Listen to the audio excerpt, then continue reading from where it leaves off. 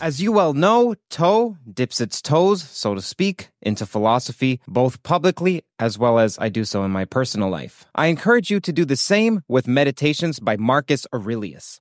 Nearly 2,000 years after it was written, this guide to personal growth remains eminently relevant for anyone seeking to lead a meaningful life. Meditations isn't your average self-help book. In fact, it was the emperor's personal journal, and this makes it useful not only as a form of propositional knowledge, but to aid perspectival knowledge, something that John Vervaeke talks about as exigent, though missing in our culture. We sit in this improbable, even preposterous position of having the opportunity to peer into one of the deepest, soul-searching, thoughtful, private questions, internal struggles that the once leader of the world thought about in his moments alone.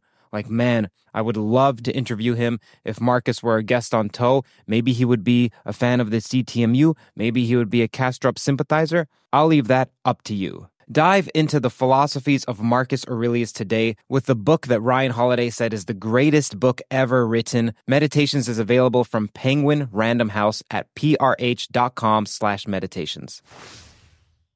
This is the 100th episode. Thank you all for being a part of this occasion and supporting Toe along the way to make it happen. We've launched a contest for a physics explainer video if you want to explain some physics phenomenon or consciousness theory and do so in the format of an engaging video. Then visit the link in the description for more information as there's just 10 days left.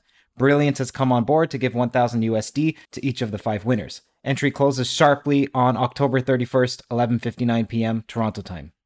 Stephon Alexander is a theoretical physicist and a professor at Brown University. Salvatore Pais is an engineer, formerly at the U.S. Space Force, and currently working for the U.S. Navy. Seldomly do those in academia listen to those who are from the outside, and even more rarely do they do so with such compassion and mutual respect that both Stephon and Sal show to one another. This is a first-of-its-kind conversation on Toe that's meant to exemplify what occurs behind closed doors, but in front of a public audience like yourself. This is the second time that Salvatore Pais has ever conducted an interview, the first time also being on Toe, and the link to that will be in the description. Sal is an elusive fellow. Stephon Alexander has also appeared on Toe, and the link to that is in the description. There we talk about string theory and another proposal for a theory of everything called the autodidactic universe. During this conversation with Sal and Stephon, I still am struck with COVID, so it was extremely difficult for me to parse words together cognitively. However, just like usual Toe episodes, we still retain a level of high technicality. Thank you, and keep in mind that Salvatore Pais and Stephon Alexander will both come on separately for one-on-ones for part 2 with Salvatore Pais and part 2 with Stephon Alexander. Now enjoy this trilogue, this theolocution between Stephon Alexander and Salvatore Pais. What do each of you see as the main issues with either quantizing gravity or gravitizing the quantum? Eric Weinstein calls it geometrizing the quantum. Starting with Stephon, Professor Stephon Alexander, please.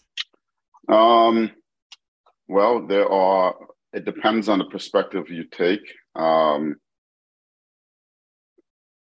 General relativity, Einstein's theory of general relativity is based on the principle of background dependence or diffeomorphism invariance, that coordinate labels are fictitious. I mean, they are not physical, right? You can always define physics in a completely different coordinate system, and physics should be the same. And quantum mechanics, in its formulation, at least in quantum field theory, the structure of quantum field theory, for example, we talk about, unifying quantum mechanics with special relativity, you still are doing physics in some given frame, and making sort of combined. There's a tension now, right? Because how do you define quantum mechanics in a background independent way? There have been attempts to do that. Happy to talk about those attempts. And, they've seen some success, but there's also problems. The main problem, of course, for me as a physicist that pays a lot of attention to observations is that it's difficult to explain. So sometimes some of these theories are said to be unphysical, and I can get back to that about what that means, what unphysical means. They're fraught with certain conceptual and technical problems, these background independent formulations of quantum gravity. And then you have things like string theory, which is a successful perturbative way of combining some aspects of general relativity with quantum mechanics. But again, I've worked on string theory. I've worked on string theory mainly at the level of string phenomenology or string cosmology. And, it provides a good toolbox, but also string theory itself has its own issues and unresolved problems. And that's why it's still an active field of research. So that's my little summary about why quantum gravity is so hard to. So we currently don't have a consensus in terms of the physicists. We don't have a consensus about a theory of quantum gravity. So if we don't have a consensus, then we don't really have a theory of quantum gravity. Actually, Professor Alexander, I agree with every syllable you've uttered. It makes a lot of sense. Yes.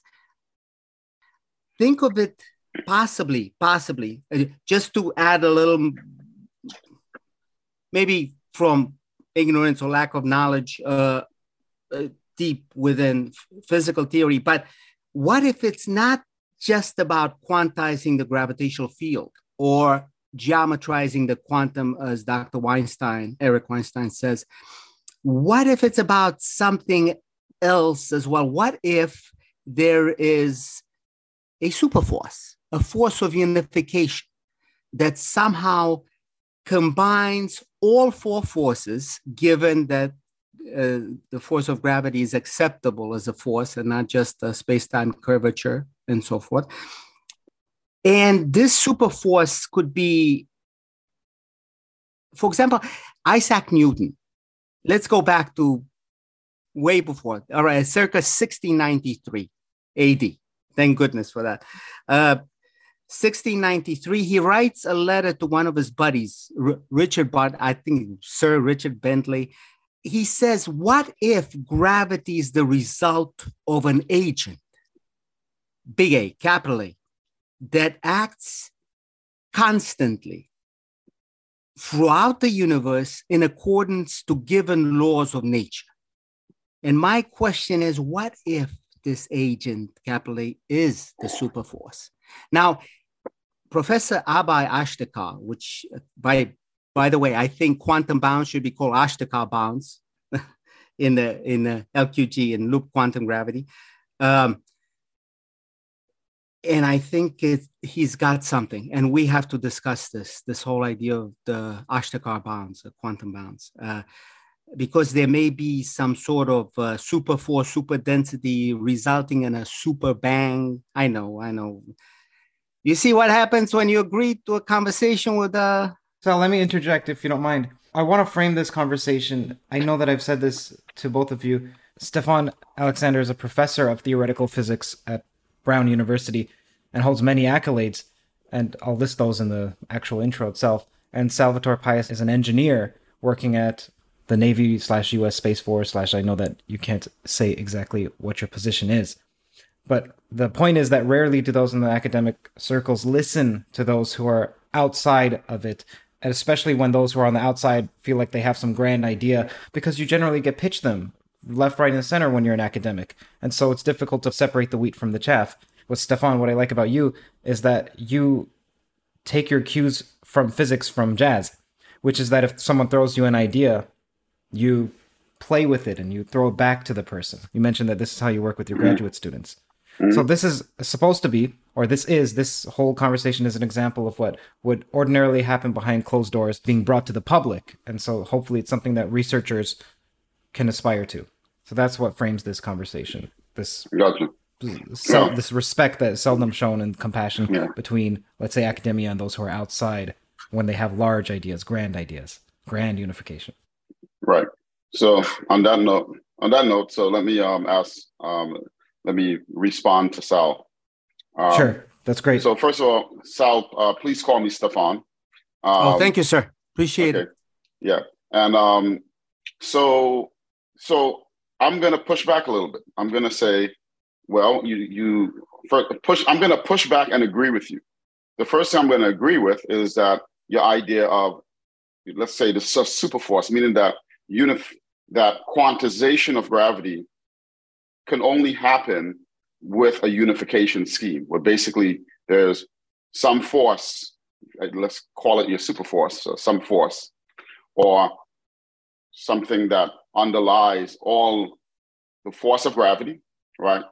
And the forces that quantum mechanics actually, unifies itself. So quantum field theory was an example of a way of unifying the three interactions, the weak interaction, the strong interaction, and the electromagnetic interaction. At least, quantum field theory is a language, at least, okay? Quantum field theory and gauge invariance, right, is a language, right, or the technology, the conceptual mathematical technology that underlies those three forces, right? And the super force, this unification of gravity with these other three forces. This was actually the program of string theory, right? String theory and its parent, when some people call, I think I find its parent theory actually very interesting, matrix theory, right? The idea that, what underlines the overarching framework that string theory comes from is a matrix quantum mechanics. So now I think what is interesting about what you're saying is that there's one thing to say that forces, including gravity, are unified, but your perspective, what I'm hearing, your perspective is that you're calling that unification a super force. And therefore, I'm going to ask you, what is that force? Okay. Thank you, sir. Thank you very much for this. Wow. Wow. Okay. First of all, I hope it's not computational biology. No. Oh, wow. We'd have to involve Dr. Wolfram, some other notables in it. Maybe, by the way, down the road, if you could discuss your idea of the rhythm universe, I'd really like to hear more. And I have a question for my 10-year-old daughter for you. Okay, great. So just remind me. Okay, but just to go back to the super force, thank you very much for engaging with me. And it means a lot because you not only do you have the right pedigree, but you are extremely well known and extremely well liked in the community. So God bless you for this, sir. Okay, thank you. That's news to me. Thank you very much. Oh, come on. Anybody that Professor Leon Cooper would think highly of, everybody else should think very. Anyway, he is the god of superconductivity. The other two I think have passed away, Bardeen and Schrieffer. But anyway, may they rest in peace. By the way, the BCS theory is remarkable. Anyway, so the superforce is c to the fourth. So it's like the speed of light to the fourth power divided by big G. Now, Professor Ashtekar is correct in saying, wait, it cannot be fundamental because it doesn't have the H bar in it. But if you think of it, it's really the Planck force. And how does the Planck force come about? It's the Planck energy, which is the Planck mass times c squared, divided by the Planck length, which is what? G H bar divided by c cubed, the whole thing square root off. Yeah, but because it's but anyway, so if you do that, the H bar drops out. Now, what's really cool about this, the superforce being the Planck force talks directly to general relativity, because if you look at Einstein's field equations, which you very well know, I could do the whole thing with the Riemannian curvature times the space-time metric, but let's call everything on the left-hand side G sub nu asterisk, because it's got the cosmological constant term in it, and so Einstein tensor. Right, exactly, sir. And equals what? It's 8 pi times big G divided by c to the fourth. You see, when you do the dimensional analysis, and that scalar, that 8 pi times big G divided by c to the fourth is multiplied by the stress energy momentum tensor, your T sub mu nu, right? But when you do the scaling analysis on that, you realize that 1 divided by L squared goes as L divided by E times E divided by L cubed, which is the energy density, the T sub mu nu. So that scalar constant that acts in the Einstein field equations is representative of a force. And it's really representative of the Planck force. And you got to ask yourself, what's this Planck force, super force? Call it what you want. Call it the Alexander force. Who knows? Maybe one day you'll be able to use it and prove with experimental data that this thing does exist. I still do believe it exists at Planck scales. But anyway, let me not diverge. I'm just so enthusiastic that finally someone of your great aptitude is engaging. That you know, I'm a little bit. So I apologize if I seem too enthusiastic. But okay, so what I'm trying to say is that what is the Planck force doing in the Einstein field equations if it wasn't a bridge between the world of the very small, quantum mechanics, and the world of the very large, general relativity? Okay. So, I mean, I think, you know, dimensional analysis is always a great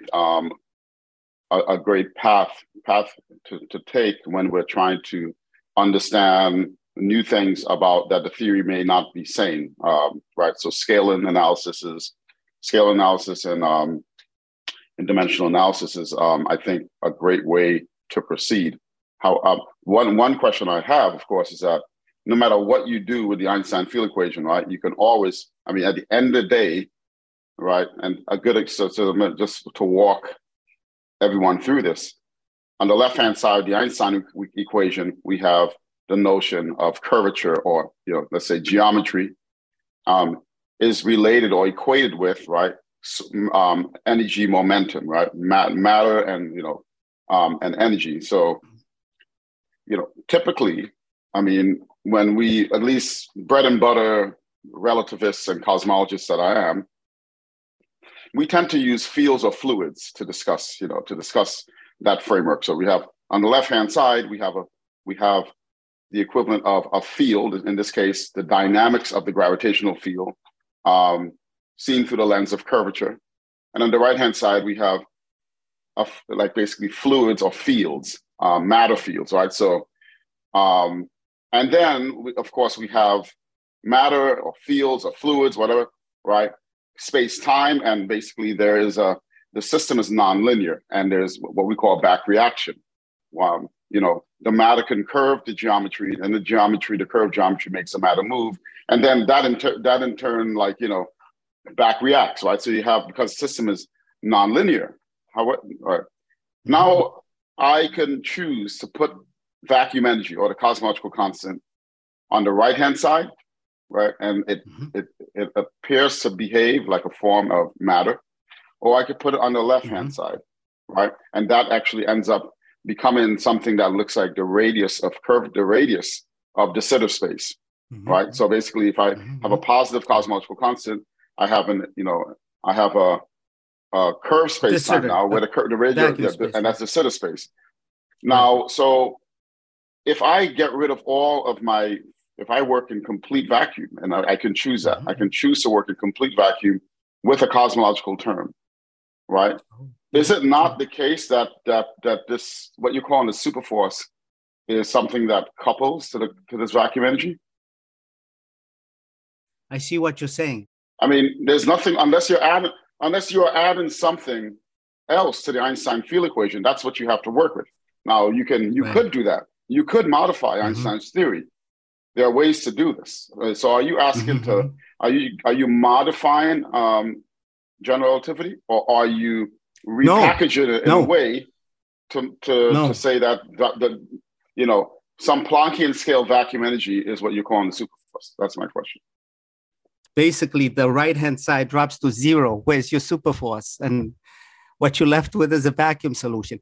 But what I'm saying is, don't do that, because it's like choosing natural units. If you choose natural units, you know, the whole idea of C equal H bar equal big G equal 1, you get rid of the superforce to begin with, but you're still left with the beauty of Einstein's field equations, namely space-time curvature geometry is mass energy, which is exactly what it couples to. So the physics is still there, but you've taken away some of the physics that's inherent to the strength, to the, what's the word I'm looking for? To the power of the Einstein equations. And the beauty of the Einstein equations is that they can be reformulated. If you leave the c to the fourth divided by big G in there, if you leave the superforce term in there, it takes a whole different nuance, because it basically says on a quantum scale, it's possible that if you think of the left-hand side as a spatio-temporal geometrical structure, then what it says, it's the superforce acting on the spatial temporal geometrical structure that gives rise to matter, to energy density. That's a whole different look, a whole different understanding of what GR has been telling us. It's a new perspective on old physics, not new physics. I cannot stand when people use the idea of new physics.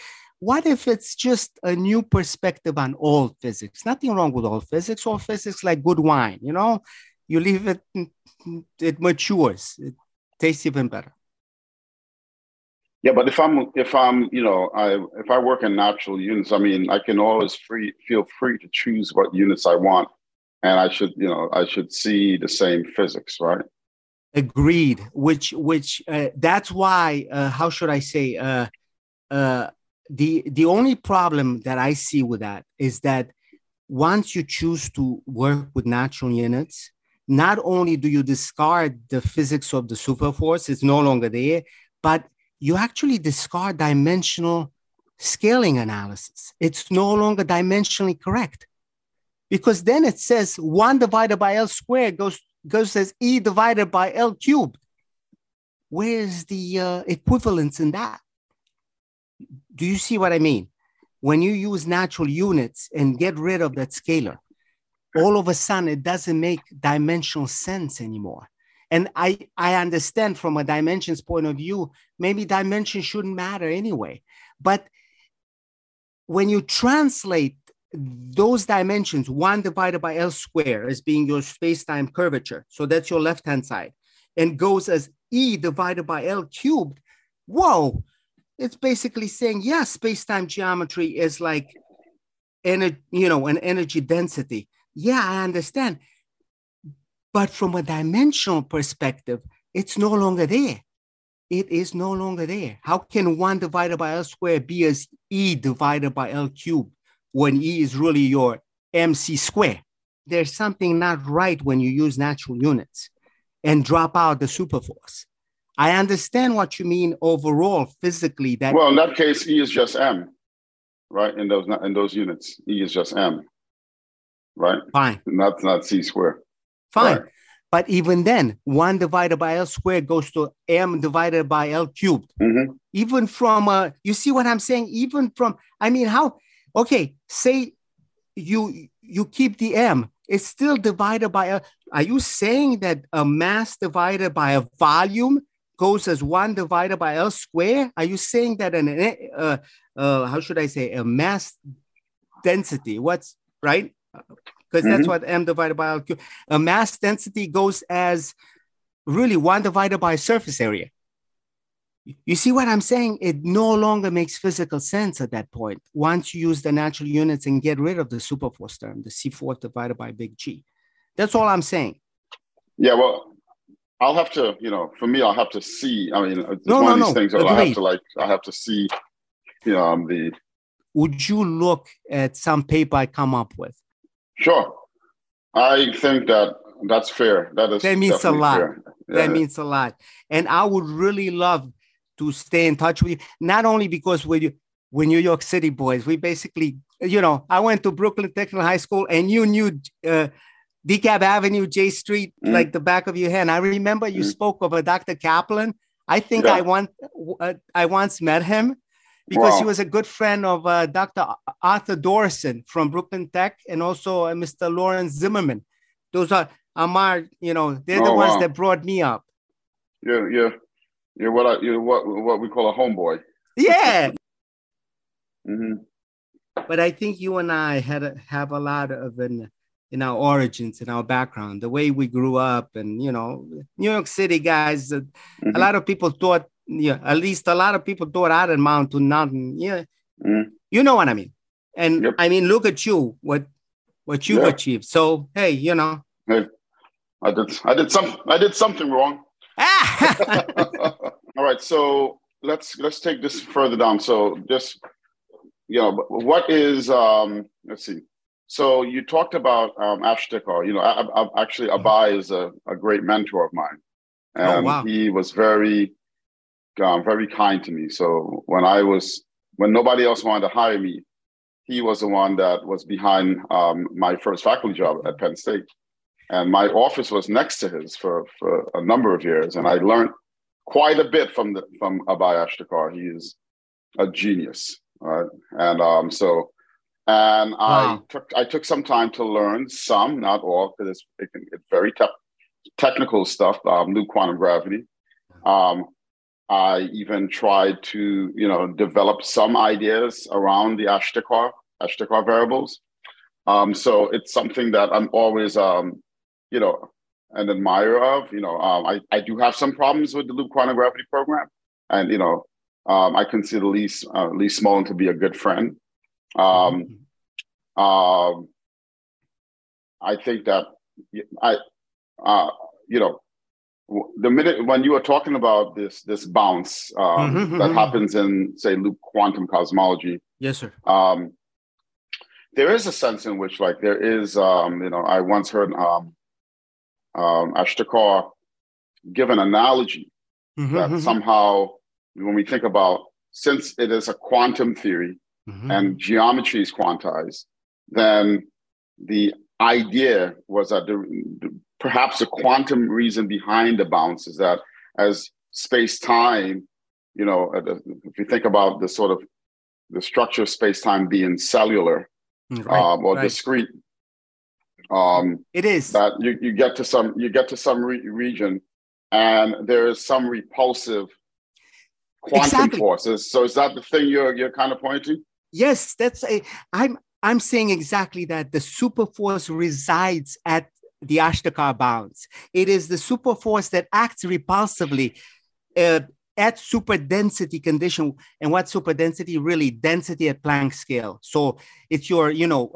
speed of light to the 5th power, the whole thing divided by the denominator is like a big G square H bar. Your H bar is your reduced Planck constant. And that's how H bar comes in. Because Professor Ashtekar, when he heard of my formula for the superforce, he was like, hey, but it's not quantum in nature, it can be fundamental, but it talks to a superdensity.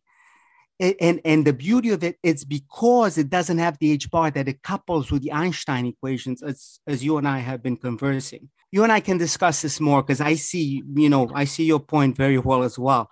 So, but what I'm saying is, what if the superforce is what makes the Ashtekar bounce happen? When you say that the superforce resides at the Ashtekar bounce, do you mean to say that the superforce comes into play at the level when the Ashtekar bounce becomes relevant, or the superforce is the Ashtekar bounce? No. The Ashtekar bounce is this quantum bounce that Professor Alexander was speaking of, that basically can be used instead of inflation theory and so forth.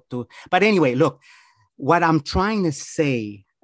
Let me focus on the thoughts, because this is important.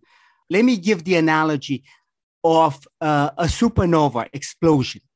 The way it does, for example, anything by the type 1A supernova, this would apply to. The mechanism is basically that of a core collapse that leads to something called core bounds.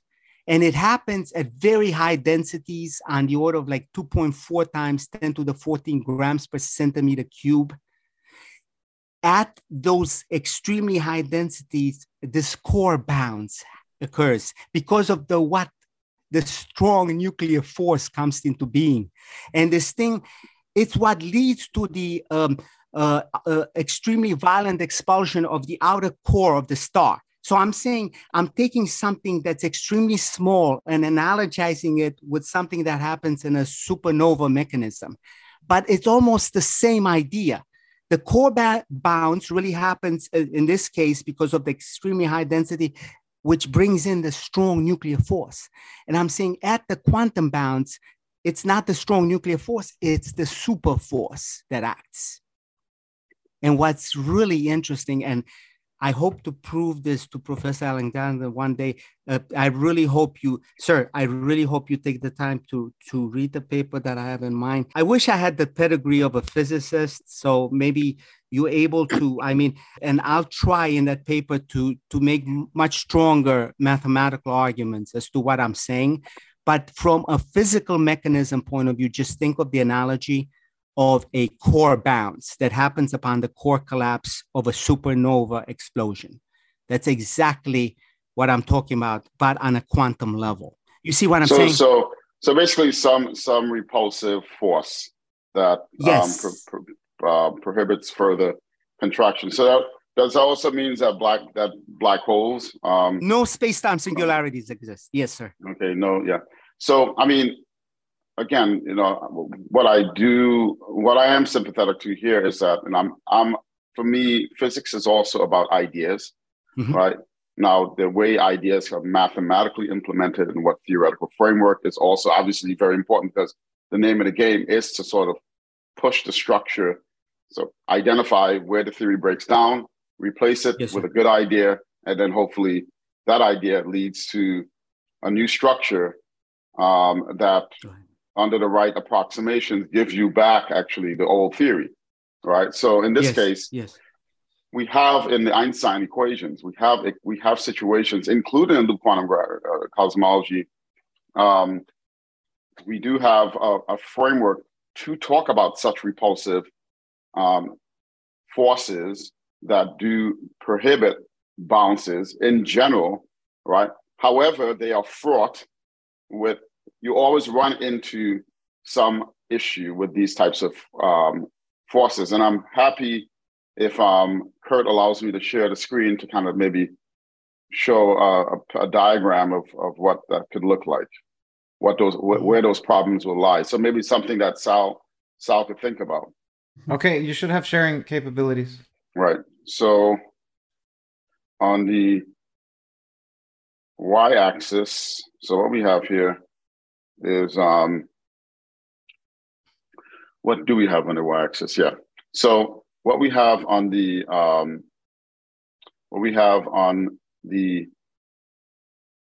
x-axis is time, and what we have on the y-axis is, right now, I'm going to put the Einstein field equations in the context of an expanding universe. Right, sir. Okay. Yep. So what we have is the expansion parameter, which is A, the scale factor. So if we have our little cartoon picture of our universe, is that this scale factor A, right, which determines scales in my theories, like spatial scales, right, as a function of time, right, this scale factor expands, it basically grows in this is to say that the universe or scales are expanding, and the universe is expanding. Okay, so we have A as a function of time, and the prediction of our standard cosmology is that if you fill our universe, the universe is filled with radiation and matter, right? That's going to make the universe expand, and then the radiation and matter will dilute, right? It's because of the expansion, the density, right? Like the energy density and the matter density will basically, its amplitude will decrease as the universe expands, and that makes some good intuitive thing. The volume is expanding, therefore the density will actually decrease. The density being the amount of energy or matter divided by the volume. So if the volume is expanding, is growing, then that quantity is decreasing, provided that you have conservation of matter and energy. Is the rate of expansion A dot divided by A? Are we talking about very that good. kind of expansion? That's right. So Okay. A dot, thank you very much. So the A dot over A is exactly as you said, is the Hubble parameter. And what the beautiful thing about the Friedmann equation is that the Einstein field equation, right, as you said, G mu nu, right, is equal, and I'm now going to use my natural units, right? I'm going to call this thing, I'm calling this kappa, right? That includes my Planck, G nu and 8 pi cubed, times T mu nu, right? And that's my energy momentum. Right. Now, these 10 differential equations collapse into two. One, I'll just write the one that matters here because I want to talk about the bounce now. This becomes, on the left-hand side, the only degree of freedom in the gravitational field is a scale factor because of the homogeneity and isotropy.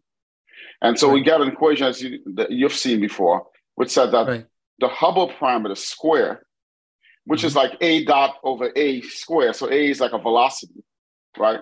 So the velocity of the expansion rate, which is related to H square, right? I'm just going to put, it's proportional because I'm using my mouse to draw this equation, to the energy density contained in the universe. So this is the total energy density of matter and radiation. Everything is contained here. Now, if I plot now the solution of A, all right, what we see is basically the following. As a function of time, as we go, let's say we start at t is equal to 0, right? We got that the scale factor grows as, some power, a power of time. So t to the 1/3, t to the 2/3, but it basically it's non-linear, it grows, exactly. Right. All right. And what you find is that actually at t is equal to 0, or when you go to t is equal to 0, A goes to 0. Right. Hear that sound? That's the sweet sound of success with Shopify. Shopify is the all-encompassing commerce platform that's with you from the first flicker of an idea to the moment you realize you're running a global enterprise. Whether it's handcrafted jewelry or high-tech gadgets, Shopify supports you at every point of sale, both online and in person. They streamline the process with the internet's best converting checkout, making it 36% more effective than other leading platforms. There's also something called Shopify Magic, your AI-powered assistant that's like an all-star team member working tirelessly behind the scenes. What I find fascinating about Shopify is how it scales with your ambition. No matter how big you want to grow, Shopify gives you everything you need to take control and take your business to the next level. Join the ranks of businesses in 175 countries that have made Shopify the backbone of their commerce. Shopify, by the way, powers 10% of all e-commerce in the United States, including huge names like Allbirds, Rothy's, and Brooklinen. If you ever need help, their award-winning support is like having a mentor that's just a click away. Now, are you ready to start your own success story? Sign up for a $1 per month trial period at shopify.com/theories, all lowercase. Go to shopify.com/theories now to grow your business no matter what stage you're in. Shopify.com/theories. Oh, it goes to 0. Oh, look at that. And A goes to 0. Notice that when A goes to 0, H goes to infinity. Yeah. And H is basically what we call, is related to the curvature. It's the dynamics, it's related to G, right? So effectively, the curvature, right? This Einstein tensor, since it's the only degree of freedom. So what happens is that this is what we call a singularity, right? Right. Right. So that's a singularity. And it's basically when this scale factor goes to 0, the curvature blows up. The curvature invariance, actually, or we sometimes call it Kretschmann scalar. That's an invariant quantity that goes to infinity. All right. So now that's just a little kind of quick, except so we're both on the same page. Yes, sir. So one way you can get around this, though, and people have played with this idea, including myself, is that you have your total matter and all this stuff, right? And then again, this is imagine you have a theory that says close to the singularity, right? There's some extra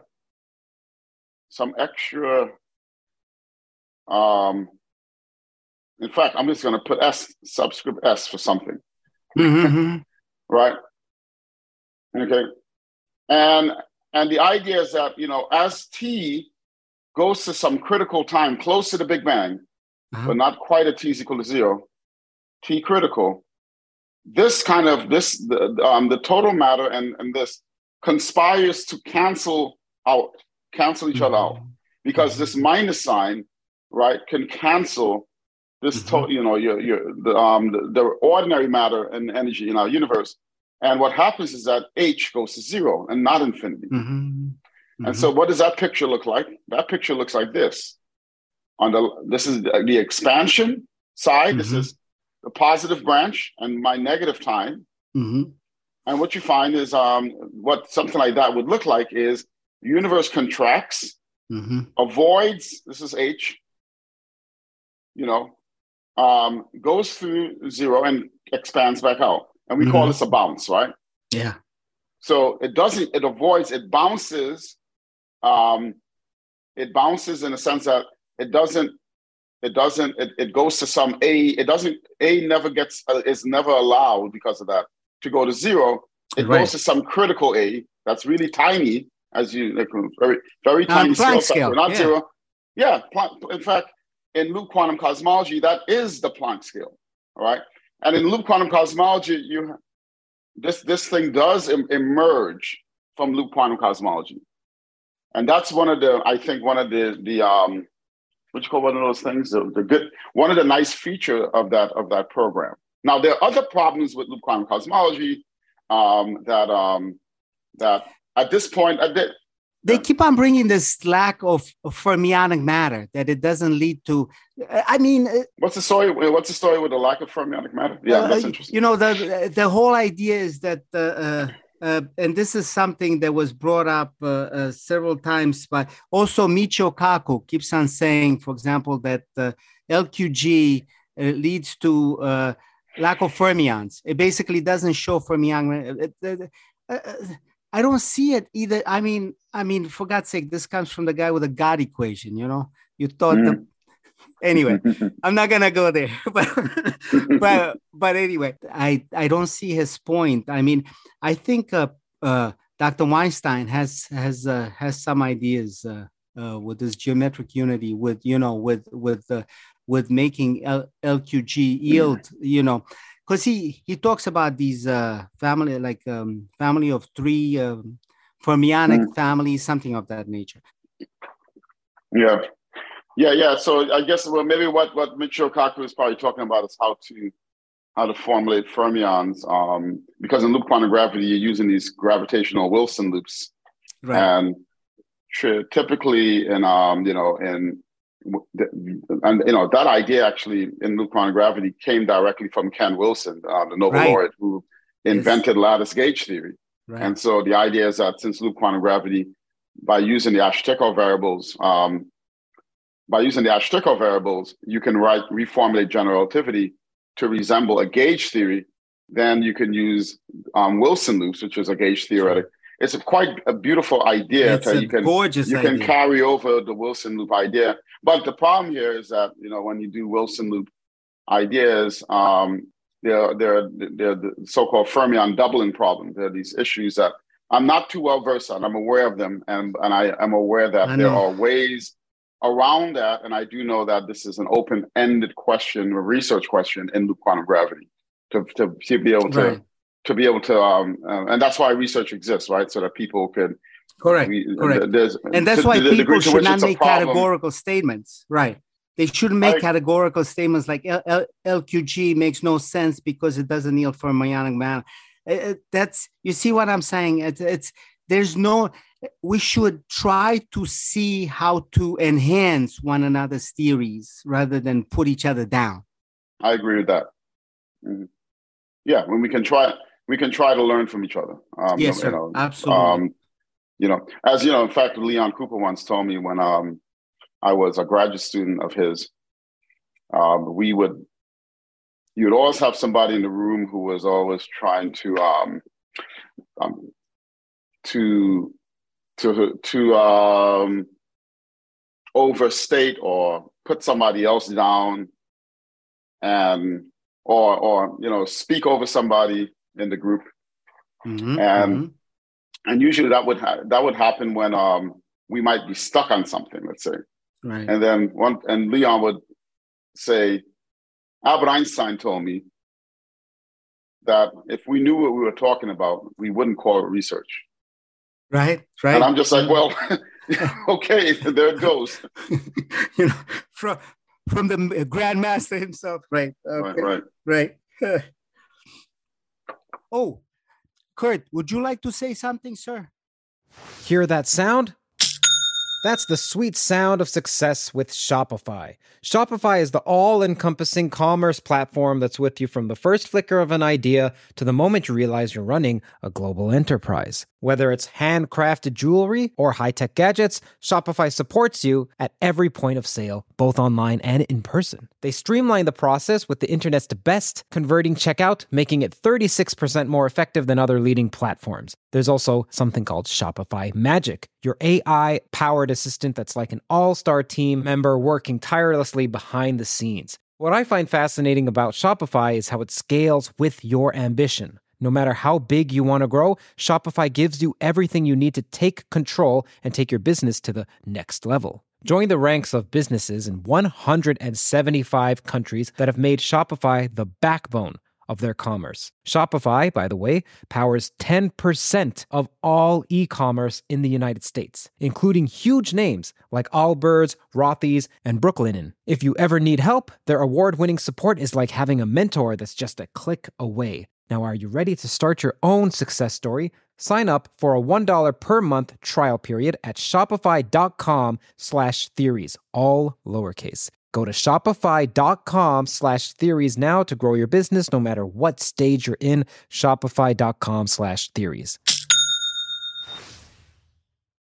Razor blades are like diving boards. The longer the board, the more the wobble, the more the wobble, the more nicks, cuts, scrapes. A bad shave isn't a blade problem, it's an extension problem. Henson is a family-owned aerospace parts manufacturer that's made parts for the International Space Station and the Mars rover. Now they're bringing that precision engineering to your shaving experience. By using aerospace-grade CNC machines, Henson makes razors that extend less than the thickness of a human hair. The razor also has built-in channels that evacuates hair and cream, which make clogging virtually impossible. Henson Shaving wants to produce the best razors, not the best razor business, so that means no plastics, no subscriptions, no proprietary blades, and no planned obsolescence. It's also extremely affordable. The Henson razor works with the standard dual-edge blades that give you that old-school shave with the benefits of this new-school tech. It's time to say no to subscriptions and yes to a razor that'll last you a lifetime. Visit hensonshaving.com/everything. If you use that code, you'll get 2 years worth of blades for free.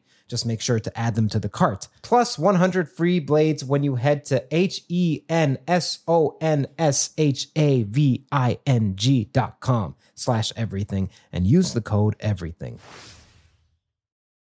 Yeah, Stephon, when you showed the row sub S, you said at the time you didn't know what it was. You just gave it a label S. What is it? Do you recall what that specific variable is called? And also, is that just posited or is that somehow derived from loop QG? Okay, well, that's right. So that's a good, thanks for, so what I just gave you was a general framework for how you might want to avoid, approaching a curvature singularity, which is exactly what a black hole will have and what the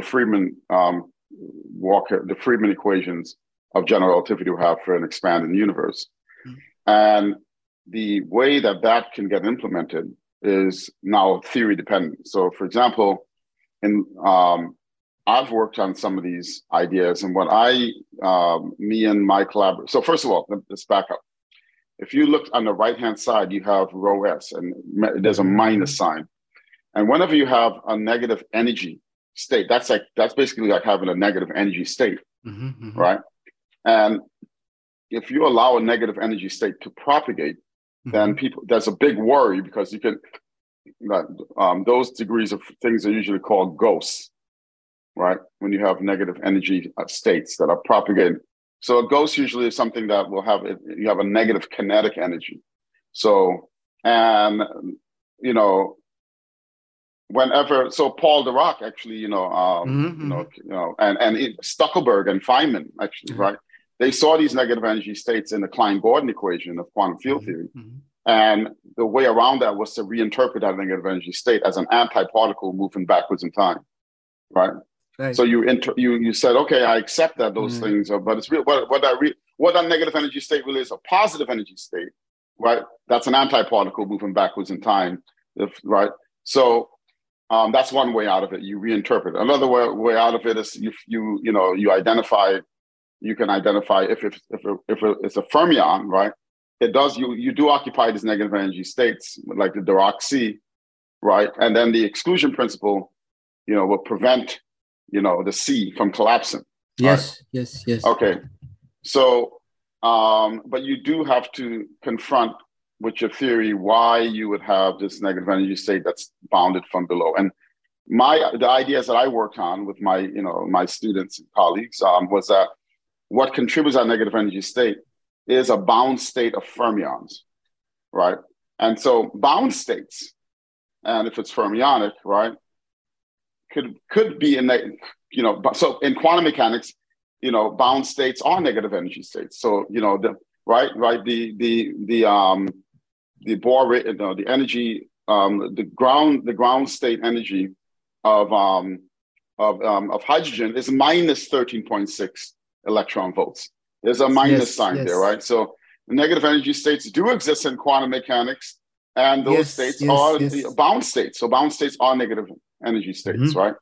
So that's kind of the game we played. And so we're able to get a bounce by having fermionic bound states, actually like a Cooper pair. But then you run into other problems if you do that, because then you have to look, if you do that, you can study fluctuations. And in cosmology, we're not only interested in just the homogeneous, average expansion rate, but we need to consider fluctuations to talk about structure. And so you can ask, if you turn on fluctuations, do these negative energy states cause runaway solutions? And that's an open-ended problem. Now, in the Ashtekar formulation, as Kurt asked, this negative thing emerges naturally, right? And so for me, that's quite interesting because your Hamiltonian in loop quantum cosmology is bounded. The Ashtekar-Lewandowski measure, right? It's a rigorously defined inner product.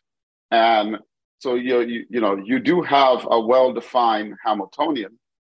And so the fact that, when you work in the FRW type of background from loop quantum cosmology, you get this minus sign, it does seem to suggest that there is some kind of like quantum pressure or some kind of exclusion principle happening at the level of the space-time, right? To kind of prevent... Like a super density. Okay, like a super density. Right? So I think what you're saying is quite interesting. But it'll be interesting to awaken that in a framework like loop quantum gravity. If you think of it as a super density term, it's got the H bar in there. It's in the denominator. And then Professor Ashtekar's question, this may not be fundamental. Maybe it talks to a super density. Maybe what I call a super force, really, we use terminology here. What I'm saying? No. And I get it. Yeah, super force sounds cooler. Yeah, I mean, truly, like Space Force, Super Force, right? Yeah. Right. So, I have a question for you. Before I forget, my 10-year-old, by the way, thinks is the coolest name of a book ever, The Jazz of Physics. I mean, really? Wow. She promised me that she was gonna start, reading it. I mean, this is not for 10-year-old, but this is a kid. I tell you, this kid, I think she gets all her neurons from her mother. I can't take credit. Actually, Steven Pinker gave me the title for my book. Really? The Jazz of Physics? But you're also a musician. So I'm pretty sure you still, as far as I'm concerned, it's your book, it's your title. There you go. That is true. I do play the saxophone. Yeah, I gotta hear that. Oh man, we gotta hear this. We gotta hear this. I have it right here. Hey, Kurt. Beautiful horn, huh? We should close this up with him playing. Oh my God, with Professor Alexander playing, that'd be super cool. Okay. Here comes the question. This is really, before I forget it, because she was like, Daddy, you gotta ask. She called you, by the way. These kids, man, the idea of respect. She called you Stephon, because so please forgive her, because she does. Who knows? Maybe one day she'll be a student. So exactly. She better call you Professor Alexander then. Okay. By the way, if Brown University would be unbelievable as an alma mater. But anyway. Wow. Okay. Yeah, mine's Case Western Reserve University, the same as Professor Keating. So yeah, that's my buddy. Yeah, that's right. Okay, now, okay. She's basically saying, ask him, in his opinion, what is the cause of gravity, and you'll see why she's asking this. What is the what? The force? The cause of gravity. What is the cause of gravity? Oh, I know. This kid asked that. I tell you, I wish I had that's a deep question. That's a deep question. I mean, because obviously you have to give from the what is the cause of gravity, right? We'll say, well, matter and energy is the cause of gravity, but then it becomes a chicken and egg. So what's the cause of matter and energy? Right? Then becomes a Wheeler thing, it from bit, but anyway. Yes. Wheeler was something else. What answer did you give her? Let me, she has this unusual way of thinking. I talked before, of the Casimir force, the whole thing, it goes as one divided. Hear that sound? That's the sweet sound of success with Shopify. Shopify is the all-encompassing commerce platform that's with you from the first flicker of an idea to the moment you realize you're running a global enterprise. Whether it's handcrafted jewelry or high-tech gadgets, Shopify supports you at every point of sale, both online and in person. They streamline the process with the internet's best converting checkout, making it 36% more effective than other leading platforms. There's also something called Shopify Magic, your AI-powered assistant that's like an all-star team member working tirelessly behind the scenes. What I find fascinating about Shopify is how it scales with your ambition. No matter how big you want to grow, Shopify gives you everything you need to take control and take your business to the next level. Join the ranks of businesses in 175 countries that have made Shopify the backbone of their commerce. Shopify, by the way, powers 10% of all e-commerce in the United States, including huge names like Allbirds, Rothy's, and Brooklinen. If you ever need help, their award-winning support is like having a mentor that's just a click away. Now, are you ready to start your own success story? Sign up for a $1 per month trial period at shopify.com/theories, all lowercase. Go to shopify.com/theories now to grow your business no matter what stage you're in. Shopify.com/theories.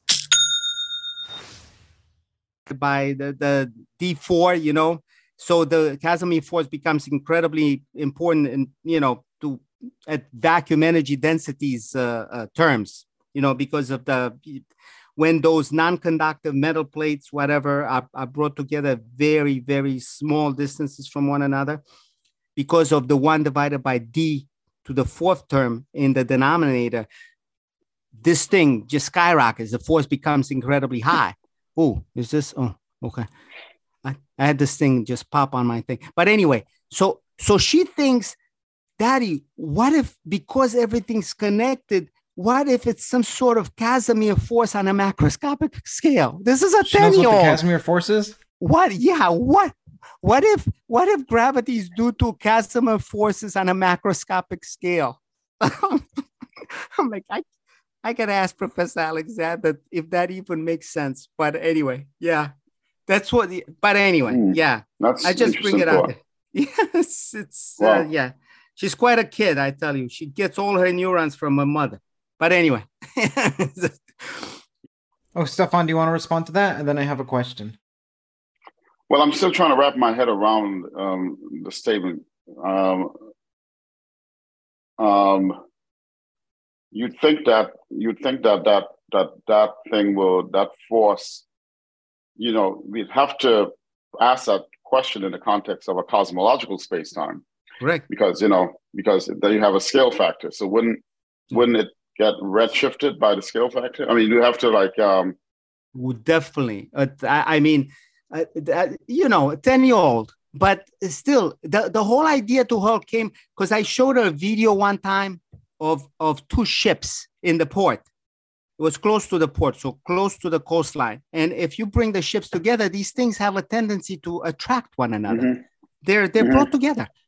So now, like with naval ships, you got to be very careful not to bring them too much in proximity of one another, or you'll have tremendous issues. So you see what I'm saying?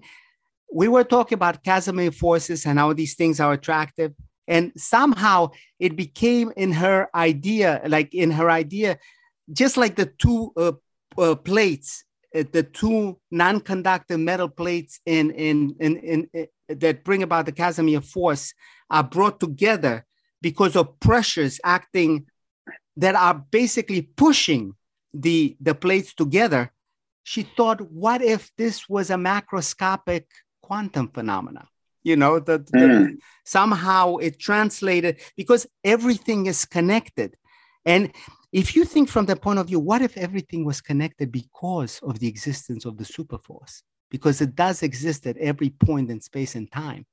But, I'm saying superforce because I like to think in terms of forces, rather, maybe it's a super density.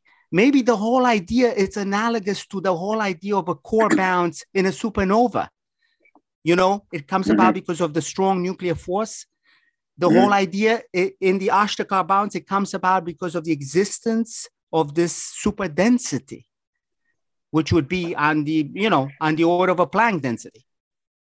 Actually, Professor Ashtekar says on the order of 10 to the minus 3 times the Planck density.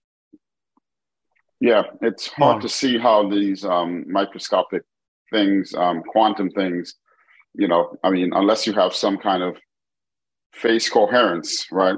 Like a macroscopic quantum state. What's superconductivity? Superconductivity is a macroscopic quantum phenomenon. Truly. It certainly is. It definitely is. Yeah. That's how they were able to derive it from the London forces. The London equations brought on the whole idea of they call it London penetration depth, right? It's the whole idea of the Meissner effect. See, I'm constantly trying to get Ed Witten to come onto Theories of Everything, and he always responds to me, but he says no. However, here's one way that he can come on. Why? Because why does he say no? He's just so busy. One way to have him on is by just giving one of his statements, and then I want to see what you, Stephon, have to say about it, and then same with you, Sal.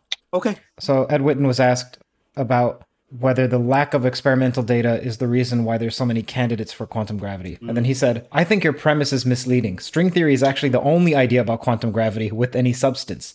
One sign is that where critics have had interesting ideas, so non-commutative geometry, black hole entropy, twistor theory, they have tended to be absorbed as a part of string theory. Another sign is the way that string theory has been successful in generating new insights about standard quantum field theory and even about geometry. Okay, so I'm curious to know, Stephon, what do you make of that? What would you say to Ed if he was here? What thoughts occurred to you? And then same with you, Sal. Yeah, I think that as a person that still publishes and I publish papers that use the framework of string theory to say to speak to cosmology, speak to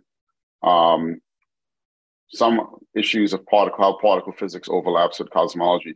In fact, I'm working on something right now that deals with electroweak unification from structures that come from string theory, and how that may play out in theories like cosmic inflation. So I can't speak too much of it because I haven't put the paper out yet, and I'm still like fiddling with equations. But so I'm putting that out there to say that I am a big fan of string theory, and I do think that it is, from my opinion, from where I sit, the most promising and pragmatic, because it does give us a framework. It gives us technology so that a person like myself can actually formulate research problems in cosmology, in my case, right? And or how particle physics and cosmology speak to each other. However, I don't think that research at the forefront of other approaches to quantum gravity takes away actually from string theory. I think that it's important that we continue to pursue research on all these fronts, right? So I know that there are some statements that, for example, string theory is the only game in town, or string theory is the only, formulation. I mean, we have things like causal dynamical triangulation, covariant formulations, non-perturbative formulations of quantum gravity. I was just visiting a colleague, Simon Catterall at Syracuse, who does Euclidean lattice quantum gravity, and they're starting to get very interesting results that can get us back to de Sitter space in some semi-classical approximation that's non-perturbative. There are, again, open-ended issues there. So again, I think that what's the word?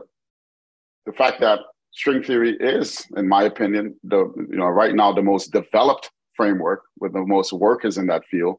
It doesn't take away from that fact that there are other, I think, viable approaches in terms of research in quantum gravity, and they're certainly out there, and they have their problems. But that's why, as Leon Cooper said, if we knew what we were talking about, we wouldn't call it research. Euclidean lattice what? Quantum gravity. So this is very similar to what Ken Wilson, when you do lattice gauge theory, you formulate, you use Wilson loops, and you work on a lattice, so you discretize space-time, and then you Euclideanize, and you work on a computer, and you basically solve the partition function non-perturbatively, and then of course you take a continuum limit, and you get it, and you show that you get back, and you Wick rotate back, and you get back, QCD. So the hopes here is that you can do the same thing for gravity, right? Right, and so that's what those guys work on. Are there non-perturbative approaches to string theory? Yes. So, one, the two I know about is matrix theory, the so-called BFSS matrix model by Banks, Fischler, Schenker, and Susskind. And then, of course, it's the IKKT model of that. And I think also Lee Smolin had some Chern-Simons matrix theory as well. So, and then of course, ADS-CFT is supposed to be a particular non-perturbative definition of string theory in anti-de Sitter space. So, yeah. Yeah, okay, so you're reminding me of our conversation from almost a year ago. But yeah, going back to this whole thing that, that's my statement about, right. There's one thing for one theory to be more advanced and more developed, but that doesn't mean that you still don't pursue research on other promising approaches. And of course, it could be at the end of the day that that those what's the word, that there is some kind of and they converge. Convergence. Thank you, convergence. Yeah. So that's my thought. What about you, Sal? I'd like to pick up on that because Professor Alexander actually brought up a very interesting idea. What would you say to the detractors of ADS equals CFT? The whole idea of anti-de Sitter space equaling the conformal field theory, the whole idea that we live in a de Sitter vacuum, hence the cosmological constant must be positive because it's been shown by data that the universe is accelerating in its expansion, hence lambda must be greater than 1. What would you say to the detractors of ADS equals CFT? That's my professor. That's my question to you, Professor. Sorry. Yeah. So I think ADS CFT is really beautiful. It's really beautiful stuff. I mean, and it's deep. I mean, the idea that, wait a minute, any theory of gravity and of quantum gravity basically is equivalent to or encoded with a theory with no gravity, and that theory looks very similar to Yang-Mills theory. That Yang-Mills theory, right, already contains in it quantum gravity. That's a message there, and then of course there's this idea that map is holographic. That is stored, that information or that the quantum gravity is in one dimension less, like a holographic screen. I think that's a really beautiful idea. It's deep, ingenious. I think, yeah. So Tuft and Susskind, and of course, what made Juan Malacena great. What made amongst other things. I mean, he has done some other amazing other things as well in cosmology, the bispectrum. I mean, so he's, so yeah. So I'm just saying great things because and I'm so. However, I do think that it is it's a framework that we hope we can carry over one day to De Sitter space, right, or Minkowski space, and people are working on that. Actually, my colleague here at Brown, David Lowe, is one of the leaders in that field. So people and all this, an idea of called celestial holography, right?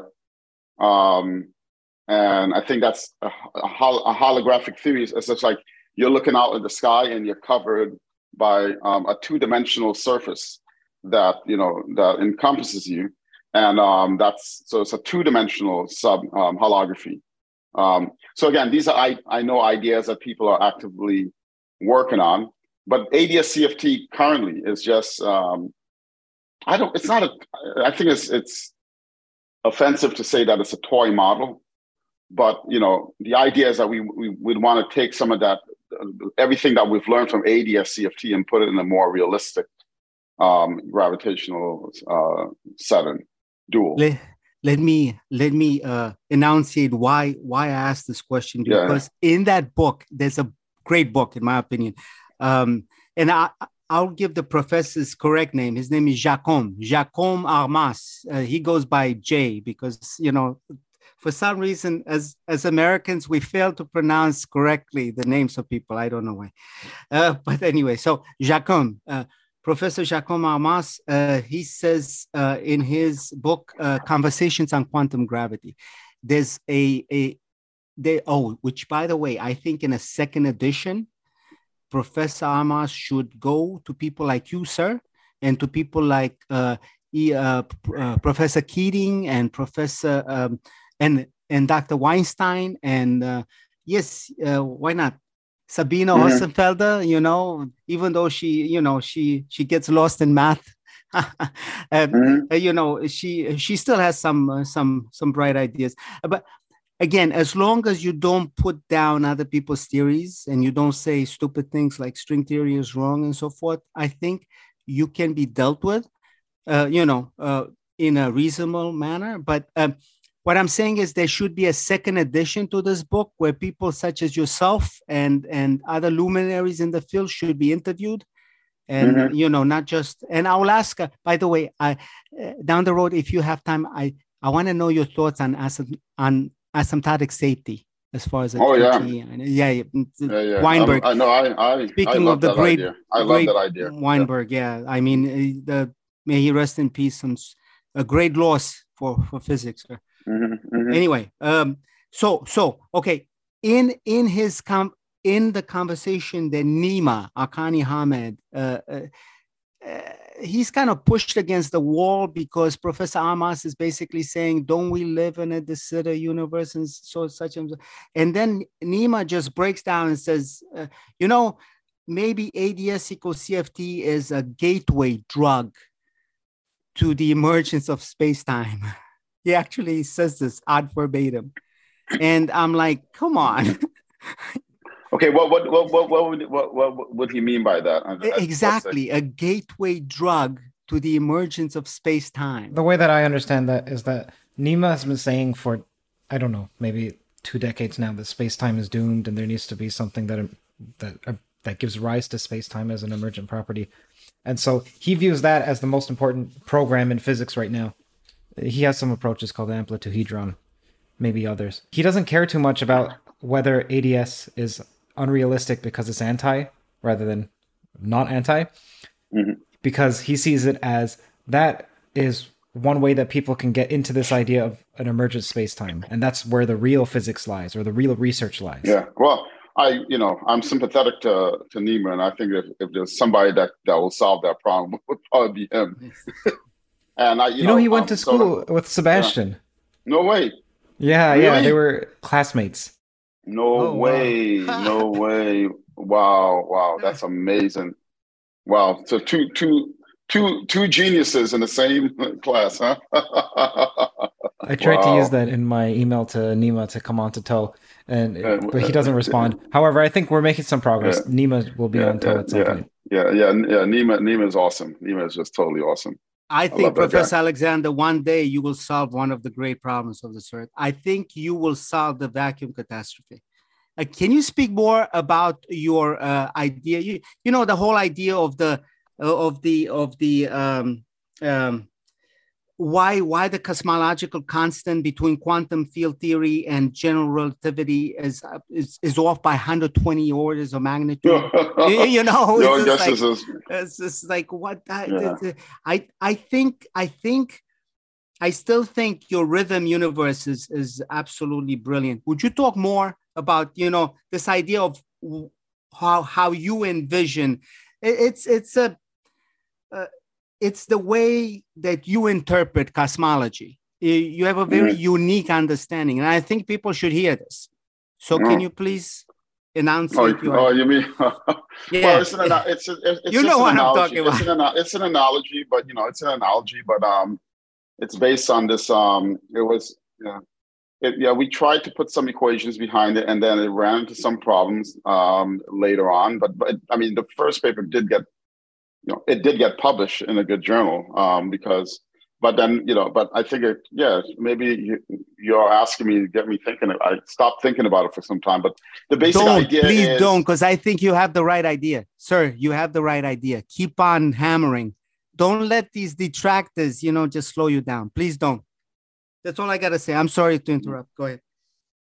Well, the idea is that, so why are the constants of nature what they are? So it's not just only the vacuum energy, it's the coupling, it's the gauge coupling constants. It is the Yukawa, when we look at the Yukawa, the mass matrices, like you have different couplings that the Higgs couples, right? So you have all these parameters in the standard model. So why are they what they are? So the theory that we have currently do not explain that. Now, one advantage of string theory, one feature of string theory that is cool is that, coupling constants in theories in 4 dimensions, right, are really fields, values of fields that get expectation values. So then you can turn the question on string theory and say, why do we have a vacuum in string theory where the fields that did get associated with the coupling constants did get a vacuum expectation value, right? So you can sharpen that question in string theory. And in fact, that's kind of one of the things that we said, okay, if we assume that in a cosmology, right, we allow actually for these fields, and then sometimes we call these fields moduli, right, because they're associated with the geometry of the internal space. So we have space-time, 4-dimension. We have these other 6 dimensions that can be warped in ways that actually determine the coupling constants in the 4-dimensional world to vary. So then we can take this picture and package it in the following way. You can say, well, imagine what we have is a cyclic universe. So now I'm going to use. So what actually happens, and that's what you say, the rhythmic universe. So you have a cycle where the universe contracts, bounces, expands, contracts. And it's been doing this, for eternity. I love that idea. Absolutely. Yeah. And so the idea here. Can you hook that up to the quantum bounds? Can you hook that up to the Ashtekar bounds? Because I think you'd be right on. You and Professor Ashtekar would win the Nobel. I guarantee. Well, we have to make some predictions. Yeah. How's this different than other cyclical models of cosmology? Yeah. It's different in the sense of the following. What we were able to show is that if you now couple, right, you couple the coupling constants to the geometry, what ends up happening is that when you get close to the bounce, right, the coupling constant, like a slot machine, they get randomized. And then when you emerge out of the bounce, they freeze. So they get fixed. Yep. Interesting. Right? So at the bounce is where all the randomization happens, and brilliant. The slot machine gets shuffled, or I call it like an improvisational universe that basically, in jazz music, the rhythmic structure cycles like a blues, 12-bar blues. It cycles. And every time you go around a cycle, somebody gets an opportunity to solo. And the solo, the improvisation, is basically the shuffling of the coupling constant. That was just the analogy. It's just an analogy that kind of clarifies the equations. So the idea is that the reason why you gotta play your sax. You gotta, yeah. I'm way out of practice. I'm actually getting prepared for a show next week.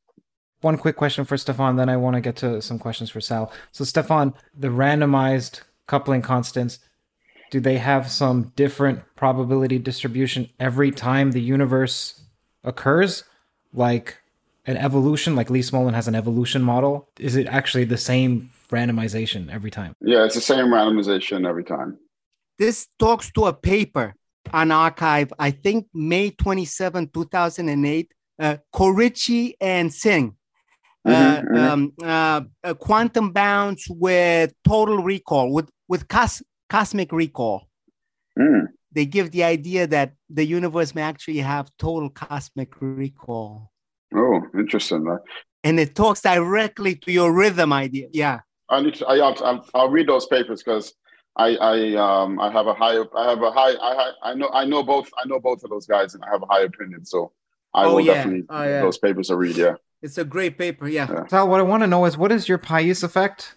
And then I want to hear what Stephon's thoughts are to it. It's controlled motion of electrically charged matter that varies. It could be electrically charged solids to plasma. So we're talking about fourth state of matter here. And the idea of ions and electrons, nice floating around, whatever. Now, when you accelerate these in either spin or vibration, you get, and especially if you use rapid acceleration transients. So again, this whole idea of the DDT of acceleration. But anyway, you can get very high values of electromagnetic energy flux. And the whole idea can be, for example, you can, I believe under certain conditions, at least the classical theory doesn't give a limit, but I believe under certain conditions, you can have an exponential run on energies. So you can get Schwinger limits. We're talking about, things on the order, electric fields on the order of what, 10 to the 18 volts per meter, commensurate with B fields on the order of 10 to the 9 Tesla. Now, I know that sounds crazy, absolute crazy. But when you look at the theory, which comes right out of the Oliver Heaviside version of Maxwell's equations, you will know, sir, that Maxwell's equations, the original ones, first of all, they were based on ether vortical theory, and there were 20 equations with 20 unknowns, almost impractical from an engineering point of view. So Oliver Heaviside in the 1890s made possible these, 4 equations, 4 unknowns that we all use and love in physics courses in undergrad. He made it possible, because otherwise, if you were to use the correct quaternion formalism that Maxwell brought about, oh my goodness, I'm not sure if you'd get anywhere soon. So we all use the 4 equation, 4 unknown Maxwell equation. That's really the Oliver Heaviside version of it. So using that, I was able to bringing in, the simple harmonic oscillator mathematical formalism. I was able to show that indeed it's possible to get very high electromagnetic energy fluxes by accelerating an electrical charge, basically, either in spin or in vibration. Because if you look at the mathematics, it's similar for both.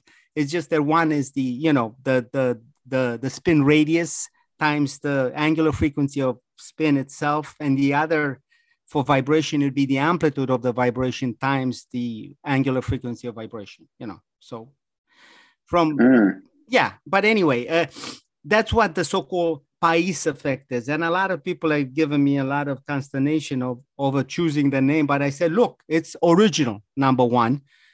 And number two, I could have called it the Feynman effect, but the man was far more theoretical than he was experimental. And we actually tried to prove this experimentally, but we could never achieve an electrical charge higher than 10 to the minus 8 coulombs. And we really need a charge on the order of 1 coulomb.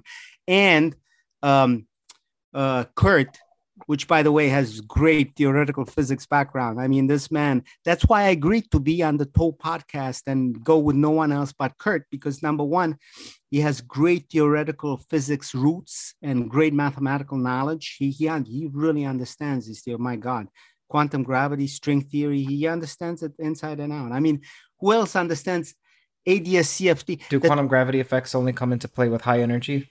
Oh, my God. That's a subject of a paper. Absolutely.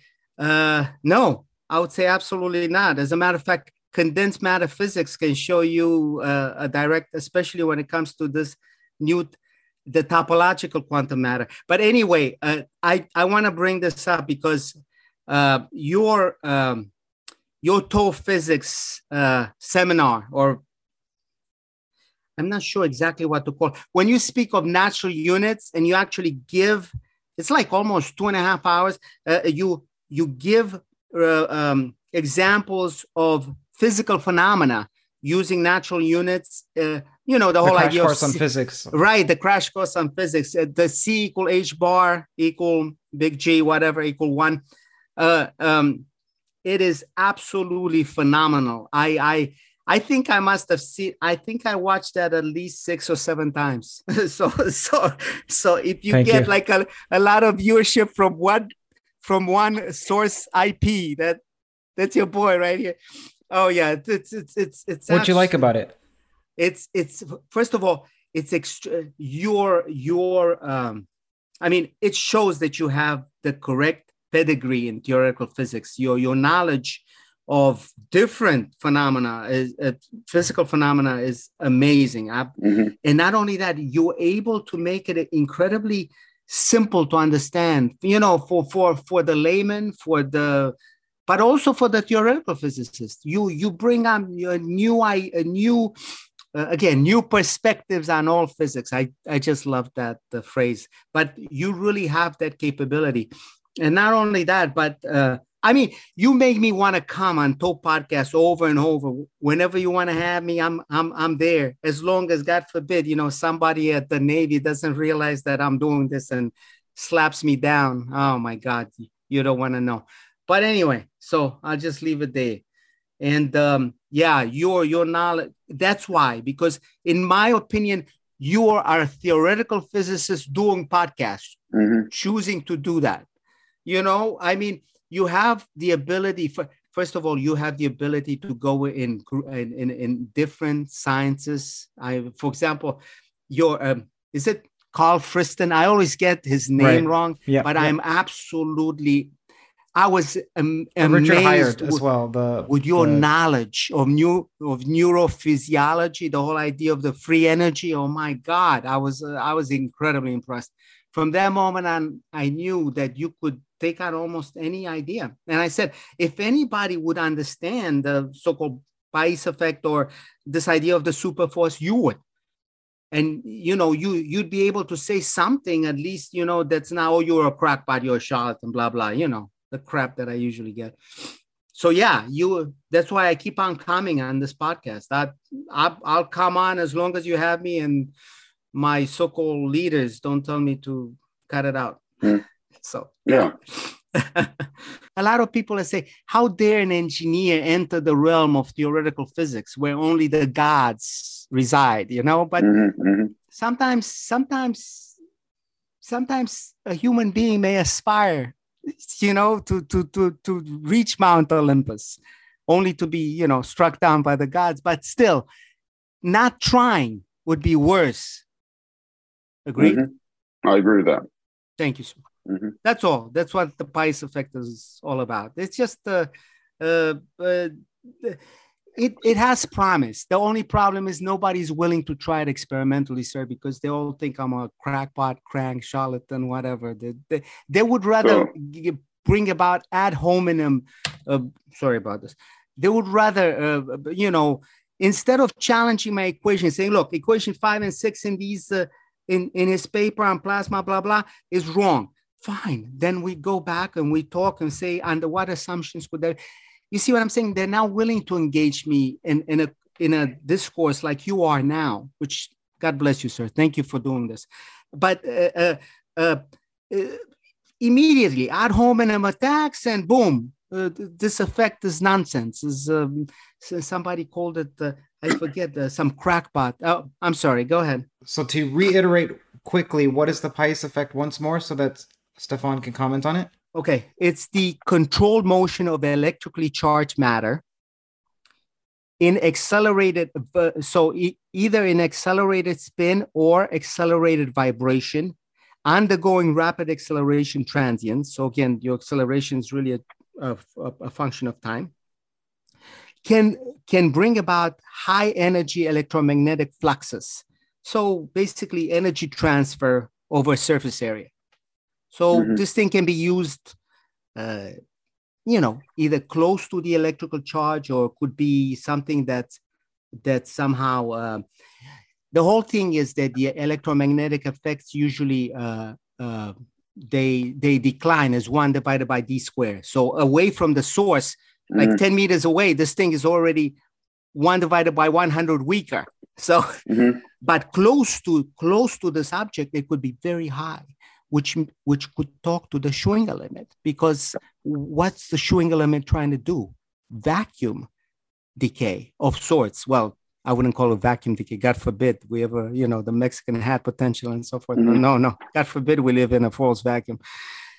I'd be the last to know. Okay, Stephon, so you heard a description of what the Pais effect is. So then what thoughts occurred to you? What are the unknowns? So basically there's something, definitely, according to Maxwell's equations, you can have, if I accelerate charges, right? Is there something like that going on? There's some collective... Yes, either in spin or in vibration when you accelerate them. Yeah. So, for example, when you pulse a current through a wire, you're really accelerating the electrons through that wire. So high electromagnetic energy fluxes could be, could come into play. Or when you when you spin a charge in an accelerated manner, right? And you start actually changing the rate of acceleration by, for example, decelerating a little bit and then accelerating at a higher pace, you can have very high energy fluxes. It makes sense, really. If you know Maxwell's equation. What you're saying, you can set up at the very least, at the level of a theory. A situation where Maxwell's equation gives you high electric flux from acceleration. Is that the idea?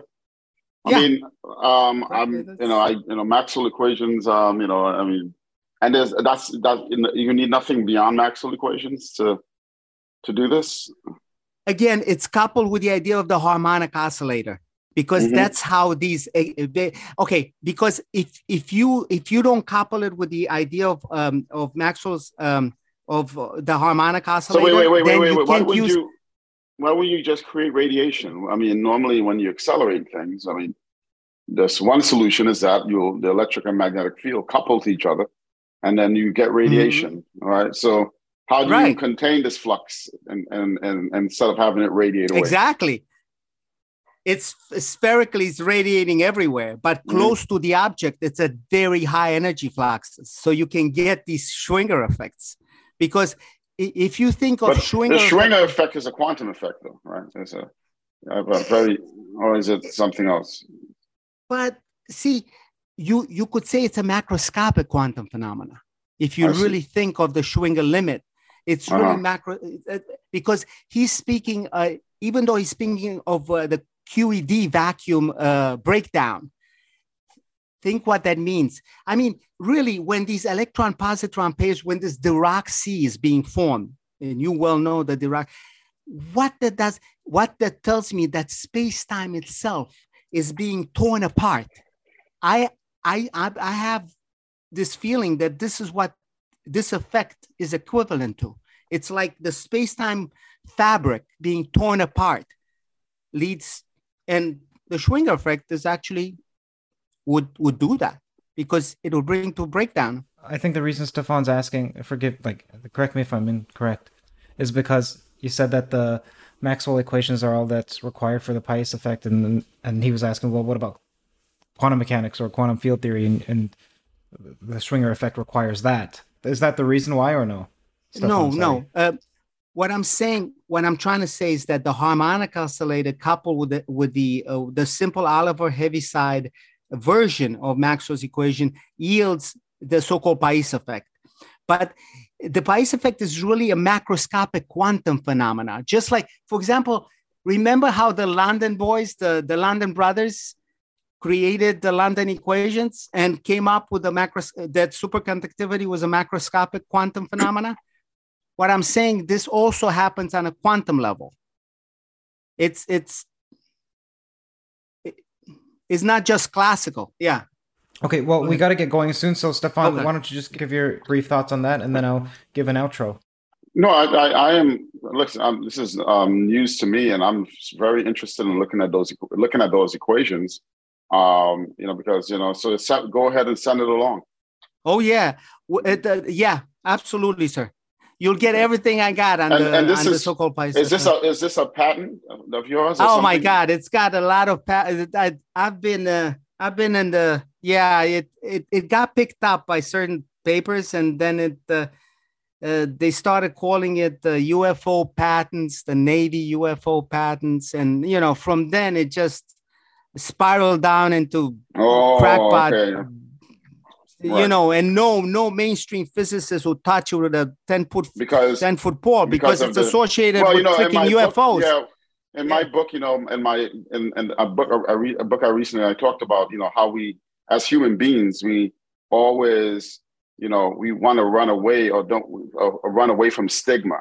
Right. Right. And like the minute you give something a label like crackpot or what have you, or or in my case, whatever, people try to keep away from that, and it's it's an unfortunate feature of being a human being. But it's understandable, and living and being social creatures that we are, including those of us that like to pretend that we're above that. But it's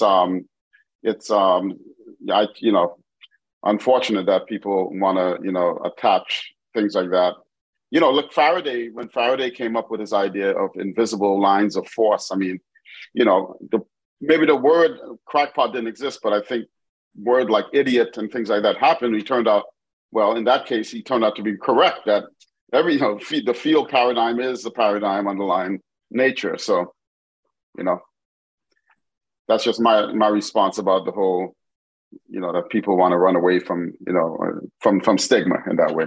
Yes, sir. Thank you. I want to thank you both. I also want to apologize that I wasn't, and I'm not my best. I'm just recovering from, I mentioned, an illness, COVID. So my mind isn't. I hope you feel better, sir. Get better soon. Get better soon. Speaking about mass, there's so much mental inertia I have. To construct a sentence is extremely difficult until remember where the sentence began and where I'm going. It takes a terrible amount of effort. I appreciate you all dealing with me through that. Okay, and also for everyone who is interested in Stephon's ideas and Sal's ideas, Sal, you have a podcast on theories of everything, which I'll link to. And Stephon, you also have a podcast on theories of everything, as well as 2 books. So Fear of a Black Universe and The Jazz of Physics. Those will be linked in the description. And Stephon, at some point, I would like to do a one-on-one with you. We'll talk about your generalization of the Hawking-Hartle wave function. And you mentioned that you're working on some electroweak unification right now? Yes. I assume those are different? Yeah, they're different, might be related, might be related, yeah. So we can talk about that. And for the people who liked when Stephon pulled out his computer and wrote some equations, we can have more of that. Something that people surprisingly appreciate is the fact that theories of everything can get technical rather than just speaking in generalities and popular science adages. So I look forward to speaking with you again, Stephon, one-on-one as well. And same with you, Sal, when we have a one-on-one, maybe even in person. Thank you, sir. All right. Oh, that'd be awesome. Oh my goodness. You know what'd be great if the three of us would get together in person and just talk about all. I bet you I know certain things about DeKalb Avenue that you'd love to remember, sir. I'm just saying, he forgot to play the saxophone. Oh yes, Stephon, do you want to play saxophone as? Oh, come on! Is there something quick you can play that's like a minute long? Come on, please. Let's see what I can pull. Let's see what cool. Yeah. I love this. I don't know I don't know because I don't know how it works.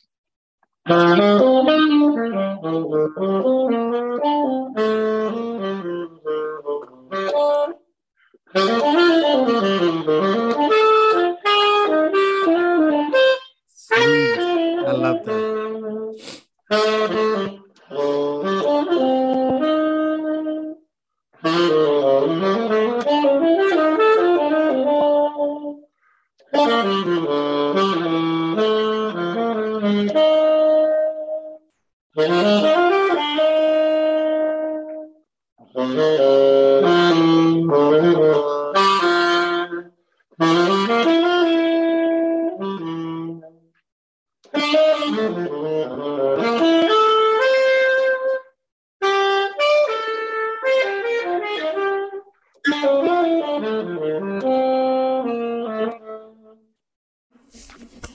Nice.